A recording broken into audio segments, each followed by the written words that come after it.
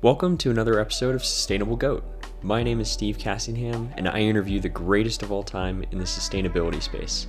Our guest today is Paper Karma, and they're an app that is on a mission to unsubscribe us from junk mail. You know, the junk mail that you get in your mailbox all the time, and you're like, why do these keep coming? Well, Paper Karma is the answer to that. And we talk about everything from, what Paper Karma does, but also we dive into the world of junk mail, e-commerce, marketing, and overall the global impact that, just creating these paper mailers have. So we get into some really, really good concepts, and we even talk a little bit about some upcoming technologies as well. So let's dive right into the conversation. Well, thanks for coming on the show today. I'm just really excited to talk about this side of sustainability, some of the investing side, but also the side of paper. Paper people just take and put in the recycle bin, and nobody thinks that there's actually a sustainability angle to just even the use of paper. But I'd love to just hear a little bit about your background and kind of, what has your life been like in terms of business, and where did you kind of start your, journey when it comes to business?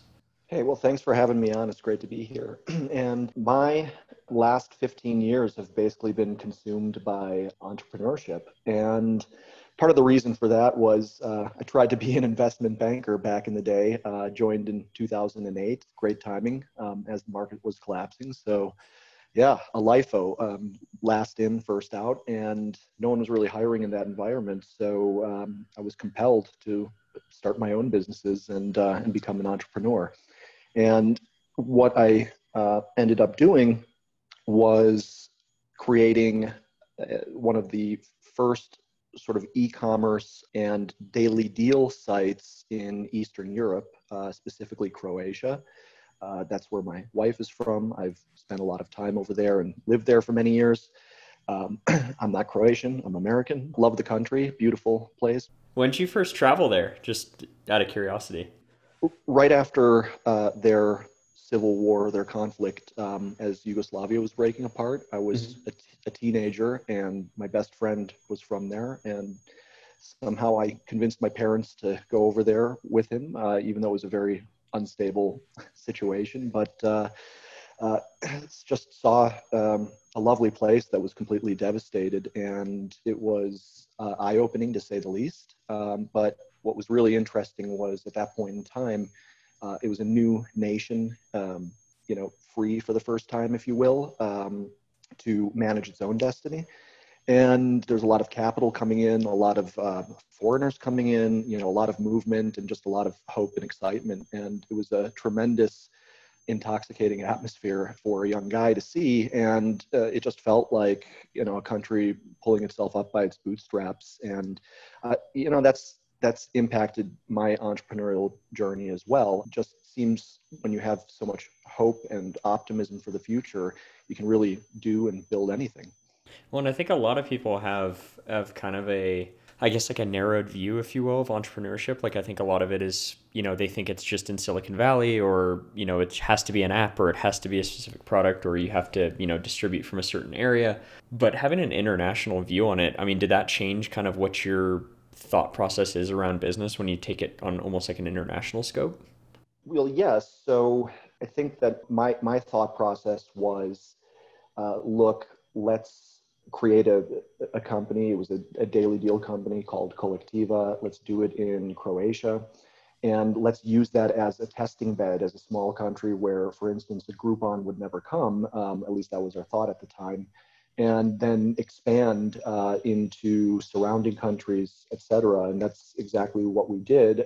But we we learned a lot and understood that we had to localize our offerings and our team and our way of doing business and really adapt and tailor things to every single country we ended up going into. We ended up growing the company into about 150 people, 14 countries. We were the number one daily deal player in each one of those countries for most of our time there, and ended up selling to an e-commerce company in Romania several years later. It was very interesting. But Groupon did come. We were able to beat them, which was thrilling, but also very, very, very hard. And yeah, you dealing with so many cultures, dealing with different time zones and languages and different skill sets in different countries. It's very challenging, So it was a really great experience. So what was it about tech that kind of brought you into that world? I mean, were you just intrigued by, the platform of technology or how many people it could impact? You know, at first, the impetus wasn't so much an interest in technology. It was more um, a, a result of, again, I mentioned that I had been laid off at that point in time and was, starting my own business and trying to take care of myself. But it was really, the main interest was actually in the Groupon business model. As someone that didn't have a lot of disposable income at that time and the new family, I remember the first Groupon I bought, you get 50% off at a wonderful neighborhood restaurant that you otherwise couldn't afford and take your wife out for, a nice evening out on the town, right? And that form of local business marketing I thought was really compelling and intriguing. And I wanted to give it a shot somewhere where, I thought there was similar circumstances. So, obviously Croatia is not or was not at that time, a very well-off country, uh, per capita income and GDP. And it's sort of a sleepy, depressed post-war country, right? I mean, so local businesses also don't have a ton to spend on their marketing efforts. And I thought it would resonate, and it did. It took off. It took off globally, as you know, but we were a part of that. So were you kind of approaching this as it is like you're a marketing company, if you will, like you're trying to help these companies market, or hey, you're just trying to provide a solution, for on the consumer side? Because I think that's a very interesting thing, like to think on, either consumer centric or business centric. I mean, you kind of got to incorporate both, but one leading one versus the other. My passion for it was the consumer side to begin with, Mm-hmm. but ultimately we realized that we were helping businesses, and yeah, it became a big component and function of what we do. And ultimately, in that sort of supply and demand model, uh, you have to build both, and you need to demonstrate value, obviously, to your merchants that are providing these offers, and that became really a rallying cry. To answer your other question more about the technology side, what also became a big mission for us was we became almost overnight this sort of sensation in Croatia because of the viral aspect of that type of business and just how attractive it is for consumers. But we were really a company that, if you speak to people back when we were operating there, it was the first time that they had ever bought something online, right? Like it was much less developed e-commerce infrastructure and ecosystem over there in that part of Europe than in Western Europe or in the United States.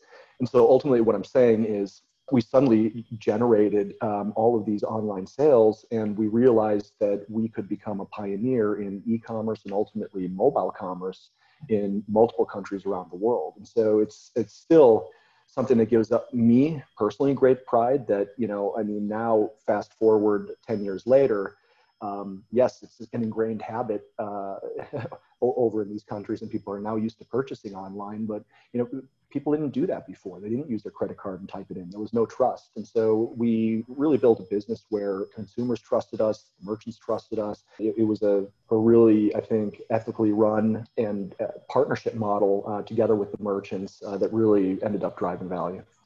That's incredible. I mean, honestly, it's wild to think about that. It's almost like in an indirect way you built the trust for people to actually purchase online, and I think that's it. I mean, it propelled their country into something new. I mean, the fact that pretty much everybody lives on their phone now, and e-commerce is such a huge part of global commerce that that's modernizing an industry in a country, which I think is super cool. You should be incredibly proud of that. I think that's so impressive.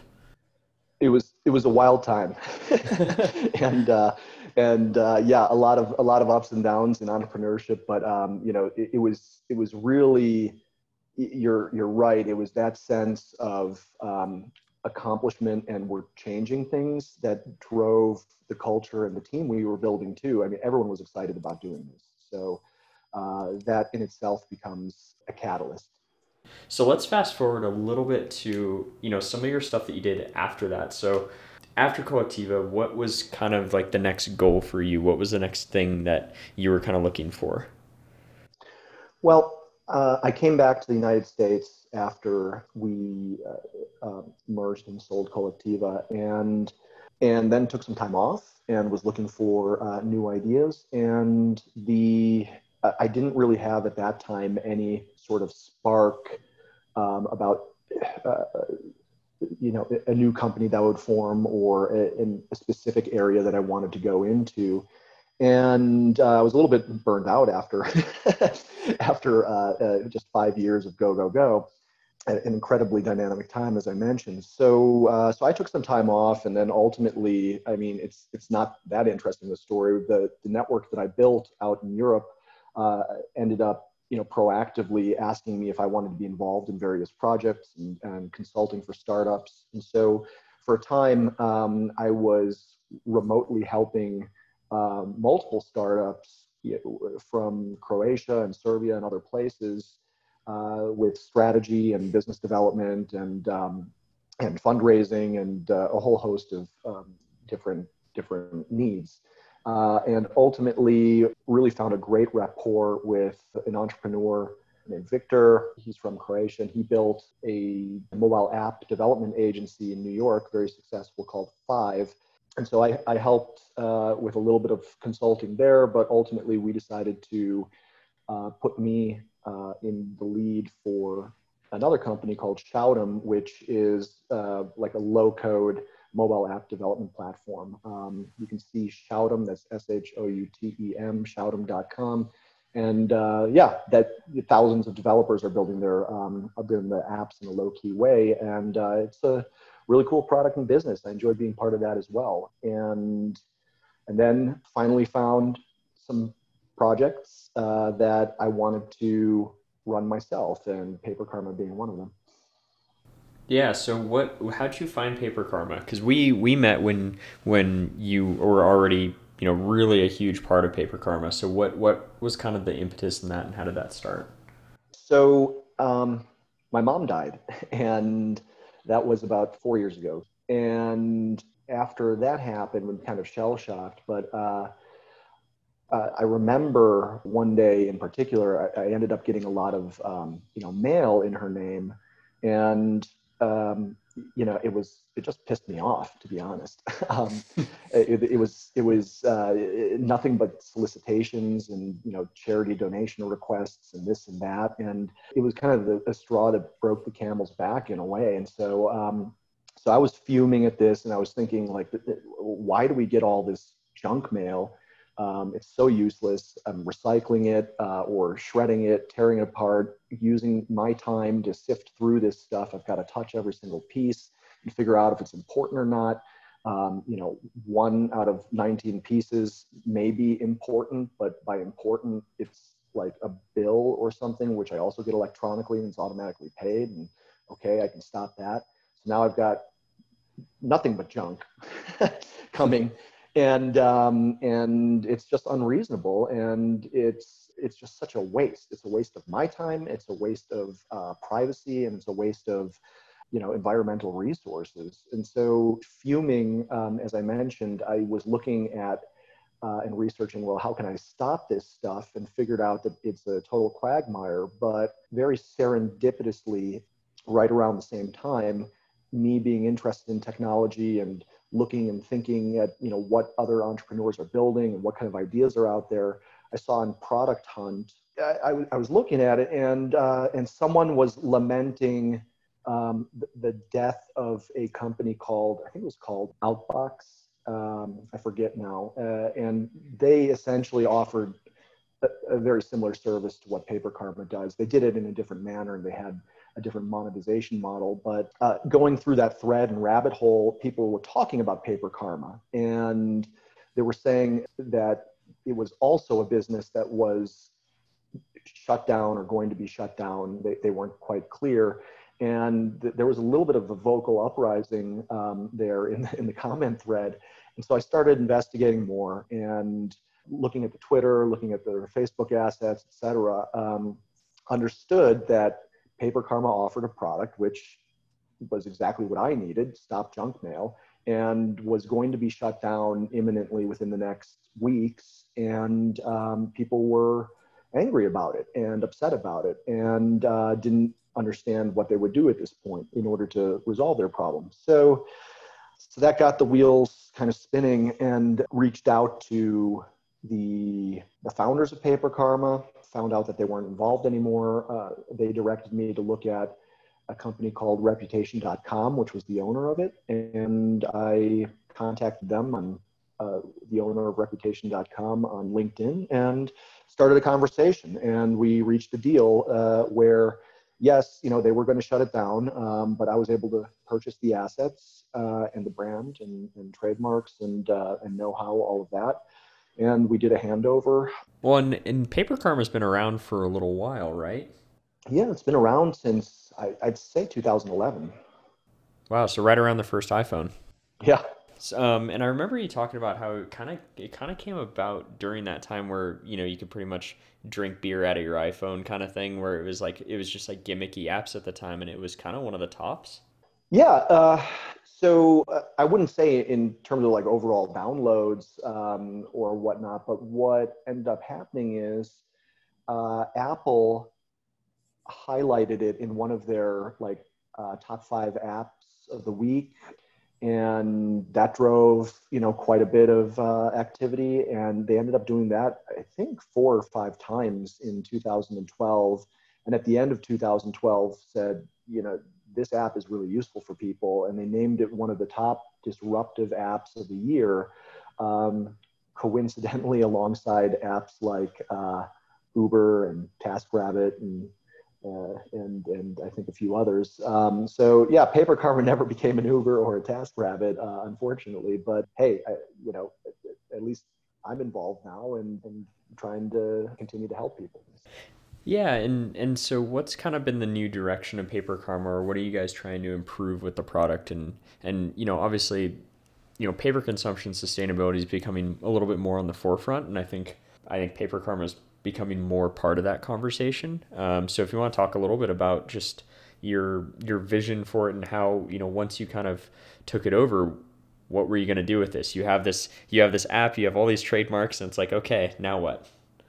Yeah, I think the vision has been constrained a little bit by the technology that we took over. And so before discussing what we're going to do, I'll just mention, some of the constraints we faced were like, taking over a platform in 2017 that had originally been built in 2011, right? So there's a lot of tech debt, legacy architecture and infrastructure. And what that meant is we had to be very pragmatic in terms of like year 1, year 2 vision. And that meant shoring up the technology and rebuilding it and ensuring that everything was safe, secure, locked down in terms of privacy, updated to new frameworks. And in some cases, the apps themselves, we had to rebuild them from scratch, right? So you can imagine the amount of time, effort, development, resource, money that goes into that. That was step 1. And step 2 then has been, now that we've got a great working solution again, and it works seamlessly and out of the box, it's time to market it and grow the existing concept. And we're focusing on several areas there. And then step 3 is going to be the innovation and expansion. And what that comes down to a few things. So first of all, our vision is that we don't have to be constrained to the United States, which is the only country that we currently operate in. So we are step by step making moves to enter into more of an international arena in the coming year. And that'll probably be around this time next year. We expect to be up and running in Canada, the UK, Ireland, Australia, New Zealand. So, the English speaking countries outside of the United States as a first start. So internationalizing this because, believe it or not, it is a global issue and problem. And we think that we can offer our solution internationally. And then secondly, in terms of vision, we know we have a lot of features that we could offer just to make this so much more automated and take even less of people's time using our solution. We're very quick. I mean, like in a minute, you can basically get rid of a pile of junk mail and ensure that it won't be mailed to you again, after a small waiting period. But we can get even better. And so we have some technological vision there in terms of the product. And I think, there's also an idea where we can ultimately become more useful to the direct marketing association and the mailers themselves. I think as we scale the business and get more customers and consumers, we can ultimately offer more data points to them, and even like a national do not mail registry of sorts where these marketers can vet their lists and their target lists against people that have a known aversion to junk mail, and they can optimize their campaigns. So I think there's also opportunity there and on the B2B side. That's really cool. I don't think we've really touched on this yet. Walk me through real quickly like what the app actually does and kind of what this problem is of junk mail that comes into it. You touched on it a little bit earlier talking about your mother's mail, but what does it look like as like a global issue? I can't speak to the overall numbers globally, but we can talk about the United States where our focus has been directed. And I'll tell you that the problem is that you've got north of 77 billion pieces of junk mail. That's pre-sorted standard mail and every door direct mail. Two offerings of the Postal Service, 77 plus billion pieces delivered throughout the United States to 110 plus million, addresses each year. And all of that is ultimately either recycled or thrown into the trash bin, because you really don't hold on to a piece of advertising mail for a long time, do you? Either way, it ends up being in the trash or in recycling. And I think it's the EPA said that about 44% of junk mail ends up in landfills unopened. And on the other side, in terms of recycling, I would say a couple things. I mean, yes, that's a good way of helping out the environment, recycling your mail versus throwing it into the trash, don't get me wrong.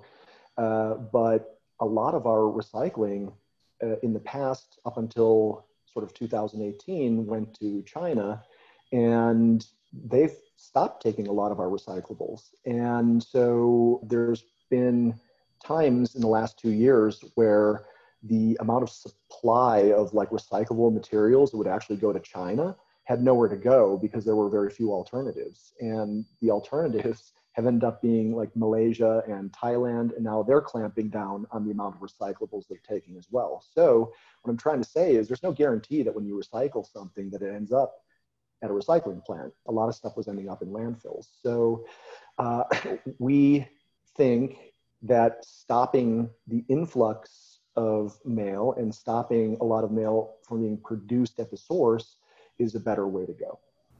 Yeah, I totally agree. And is it just like from the direct mailer standpoint? I mean, are they?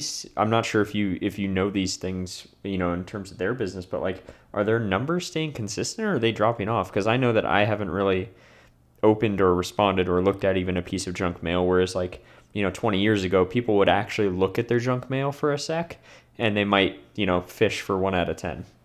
Yeah. So the industry, if you will, like the Direct Marketing Association, and now they're called the AMA. I forget what it stands for.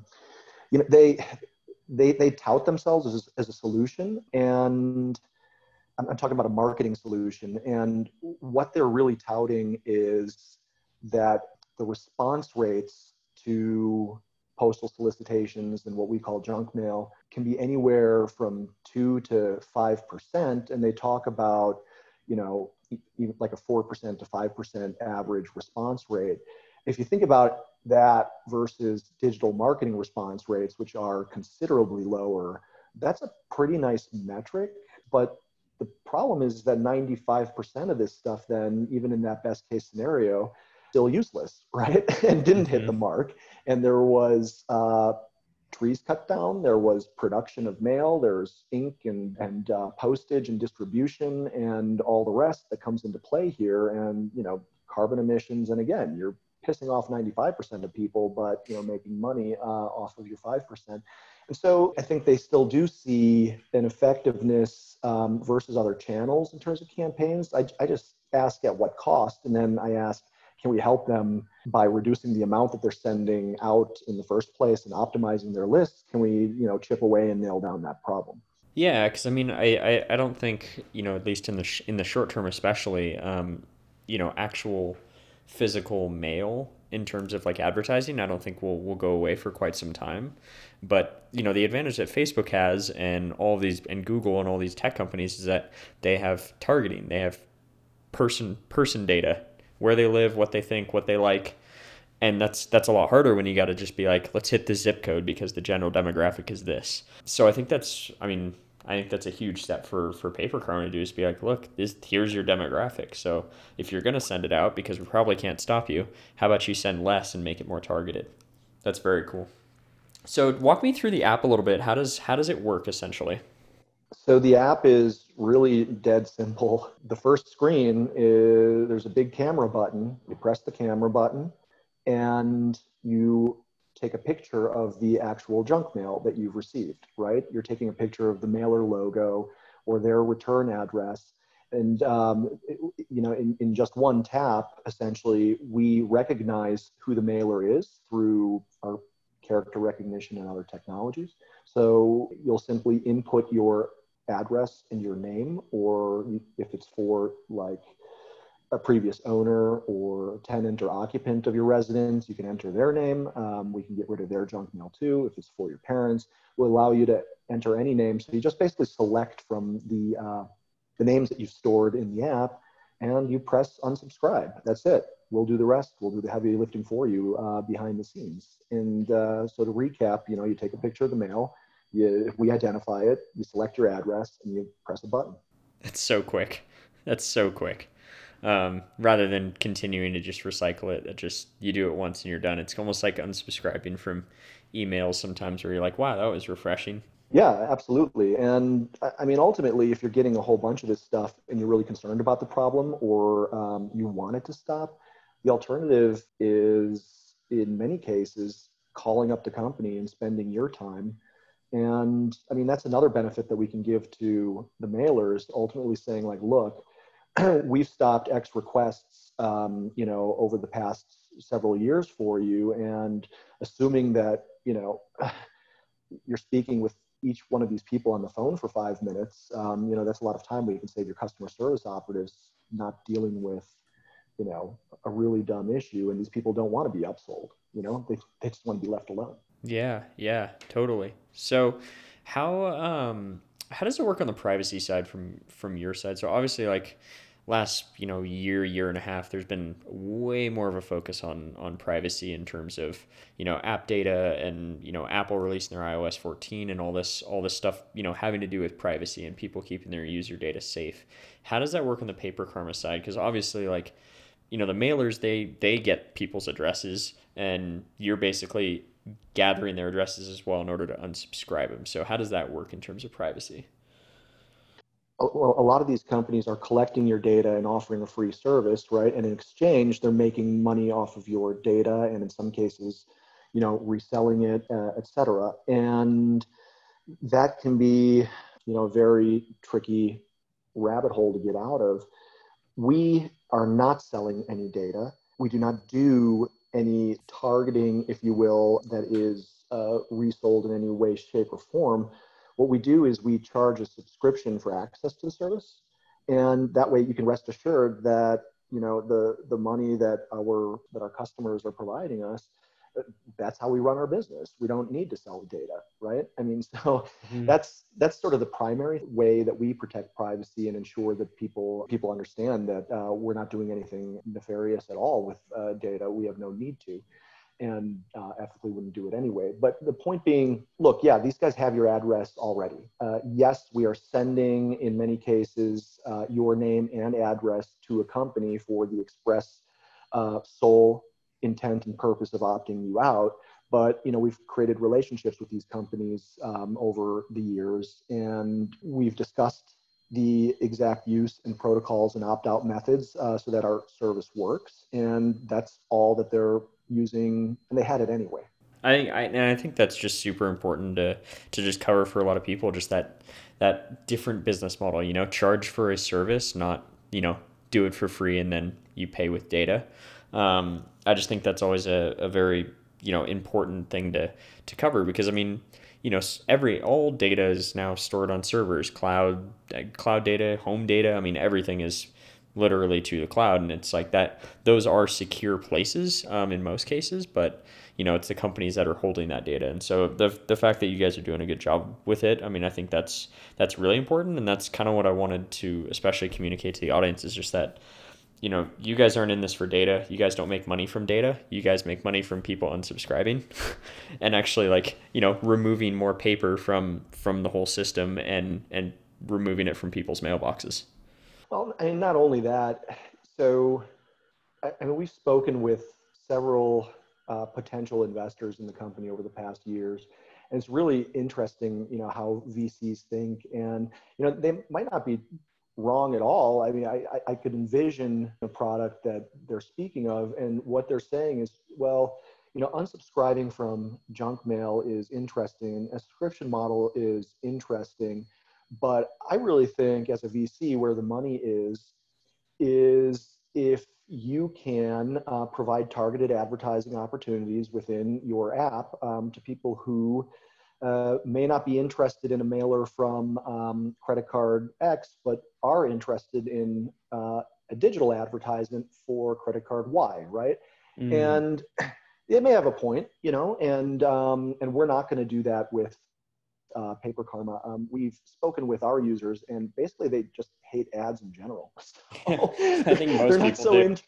they're not so interested in in receiving coupons and offers and other sort of gimmicks and upsell stuff within the app. They're looking at the app as an opportunity to get a job done and resolve a problem. So we're going to continue as is, on that front. Yeah, I mean, I think people are now recognizing digital advertising as the new norm.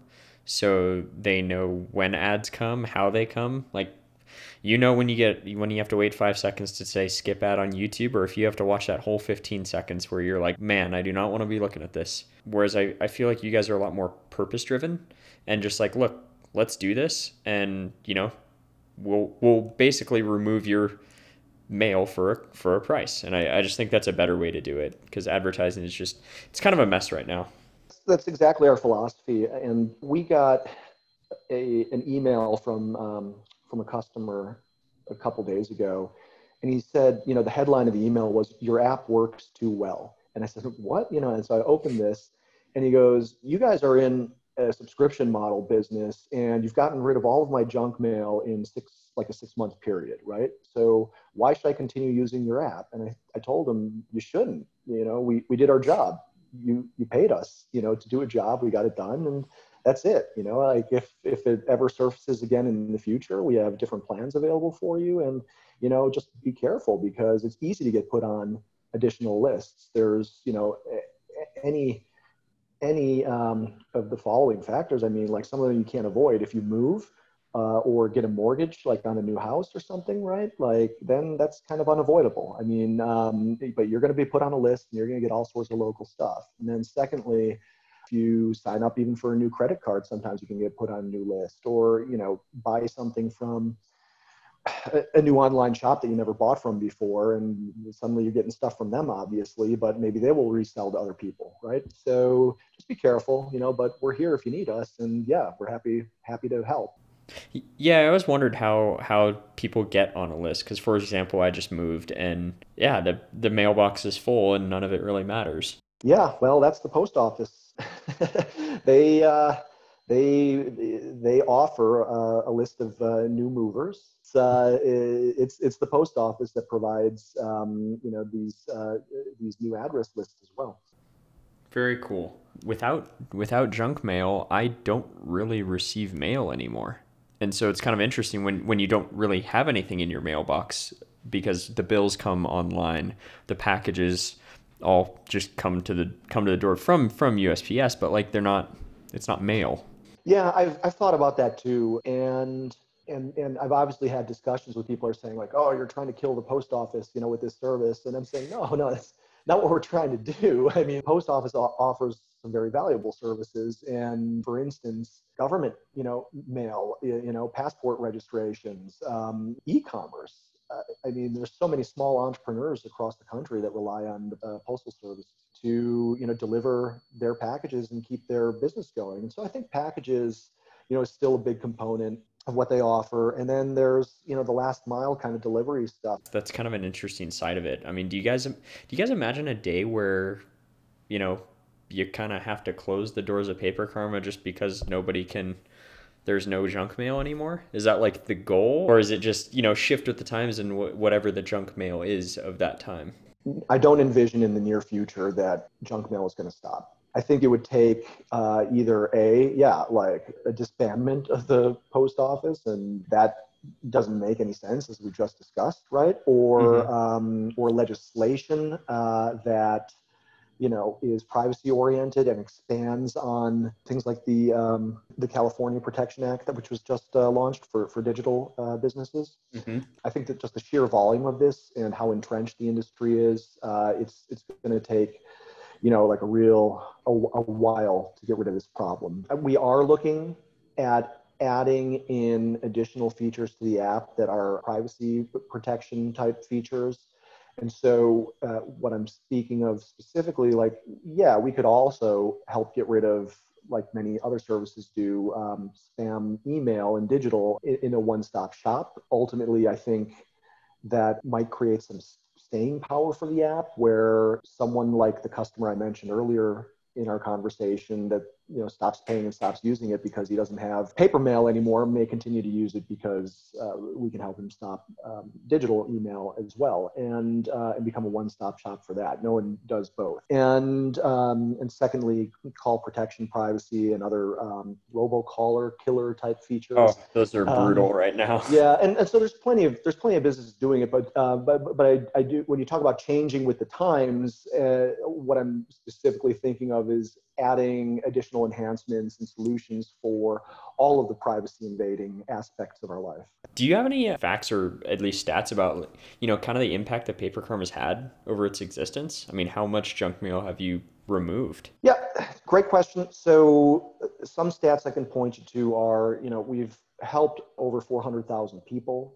We've processed 9 million requests essentially. And we believe that that has a multiplier effect, because what you're talking about is stopping, all of that possible mail that could have come to these people from those mailers. And so, it's a little hard to theorize how much is that and how many years and whatnot. So, can I give you a comment now about how much carbon have we offset? I can't. How many trees we've saved? I can't. What we're doing right now at the moment is actually working with carbon offset company in preparation for kind of a joint product rollout. And they are going to be helping us nail down those calculations. What do you kind of see as like the potential future of the sustainability when it comes to just like, kind of that manufacturing of mail, of paper, of printing, travel? I mean, all of that stuff. The carbon offsets, everything like that. I think it's going to be much bigger and more diverse in terms of ways that people can enter into sustainable practices. And I mean, even today on Product Hunt, I was made aware of a pretty cool new launch called EcoCart. And they're offering for the first time at checkout on an online store, they're offering a way for you to offset the carbon impact of that specific package for free. That's really compelling, right? I mean, people are buying tons and tons and tons of stuff off of Amazon and other venues online. And, there is sometimes a little bit of guilt about like the packaging and the back and forth and the distribution of this stuff. And think about fashion and clothes. You buy 3 packages just so you can return 2, so you get the fit right. I mean, it's not great, right? And so being able to offset your impact right there, I was blown away by the concept. And then secondly, I mean, there's a search engine called, I think it's called Ecosia, that's Ecosia. And they are a search engine like Google or Bing, and I think they use Bing to power their searches. They have advertising on there just like any other search engine, but they use that advertising that they make, yes, partially to fund their operations, but they take all of their profit and they plant trees with it. And they've planted like 110 million trees in the last few years. It's pretty crazy, right? Like you do a search now online and you plant a tree, right? Like by virtue of visiting their site. And secondly, again, like, you buy something and you can click to offset your carbon. It's really cool. And so these are new things. And there's going to be just so much more of that when I talk about the big and volume, just the way technology is evolving. It's pretty clear that you've got a ton of great entrepreneurs that can create now very easily totally new concepts that can help increase sustainable practices and, in our case, minimize waste. Yeah, yeah. I think that, I mean, between EcoCart and I love Ecosia. It's incredible. I mean, the way that they're thinking about it. There's even like a bank now. It's called Aspiration. And they go, hey, we take our investments that we do, because banks obviously do investments, and they refuse to invest in anything that's going to negatively affect the planet. And when you actually swipe your card, you are planting a tree. And so it's the same kind of idea of like you're doing that purchasing online. They kind of enabled it to do it, in your everyday purchases that you do at the store. And there's just so much innovation in the space. It's crazy. It is. So, and I think people are becoming more mindful and sustainable oriented in their own practices. I mean, people are understanding that it makes more sense to, own a water bottle and refill it rather than, buy a single serve, water bottle on a daily basis, right? I mean, people are becoming more aware of things like Keurig pods and other single-use products. And you do see a mind shift, and you do see this is becoming more important to people, and it's become more important to the millennial mindset as well. Yeah, and I think the next generation is just going to power so much of, what's going to happen in the future. I mean, I think, as Gen Z becomes a little bit more of that purchasing power, I think it's really going to shift the economy in a way that, it's going to be more innovative, more impactful, and people want to know that whatever they spend goes to something else at the same time while supporting a business. And I just think that's really important thing to think about as businesses are being built now. And what was your first, conscious, sustainable purchase that you made? Whether it was like, I bought this water bottle, I bought this, something made out of recyclable materials. Do you remember your first kind of conscious, sustainable purchase? I actually think it was a carbon offset while I was doing my MBA program. That would probably be the first one. Oh, that's super cool. That's really, really cool. And what's your favorite place to go and enjoy being outdoors or enjoying just nature?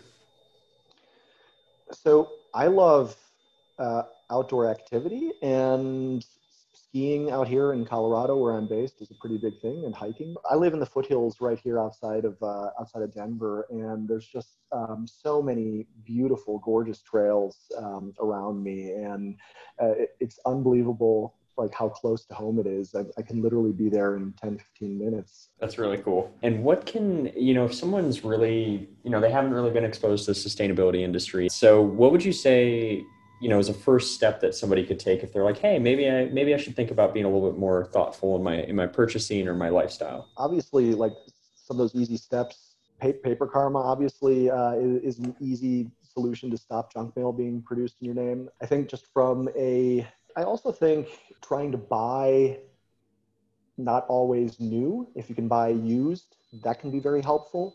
So I'm talking about, marketplaces and, everything from Facebook to Craigslist to ThreadUp is one for clothes. So, if you can sometimes be conscientious and not buy new and give life to something old, that's great. Obviously, donating. I also think, don't overbuy, in terms of food and groceries and those kind of things. It just comes down to, being a little bit more conscientious about, what you're spending, how you're spending, and how much you're consuming. I think that's super helpful. The food specifically is an interesting one because a lot of people don't think of food sustainability. So I think that's a really good one. So yeah, thank you. I mean, honestly, so much for taking the time and chatting today about all these different things. I mean, I think we're going to be talking about, just Paper Karma. It took us on this journey of talking about so many different things. And I think it's going to help a lot of people that don't really know about this world and also don't know about Paper Karma. And I just think, it's really, really helpful for, people to know that there's a way to kind of have an impact and also do what you love. Thank you. It was a pleasure, and it's always great speaking with you. Thank you for doing this as well. I think it's a great initiative. Thanks for listening to this episode of Sustainable Goat. I hope you really enjoyed listening and got some valuable information out of it. Definitely check out Paper Karma on the App Store, social media, and give their app a try. Honestly, it works so well, and to get rid of junk mail it's such a great feeling, not only for you when you go to your mailbox, but also, what you're doing in the global supply chain. Thanks for listening to this episode of Sustainable Goat.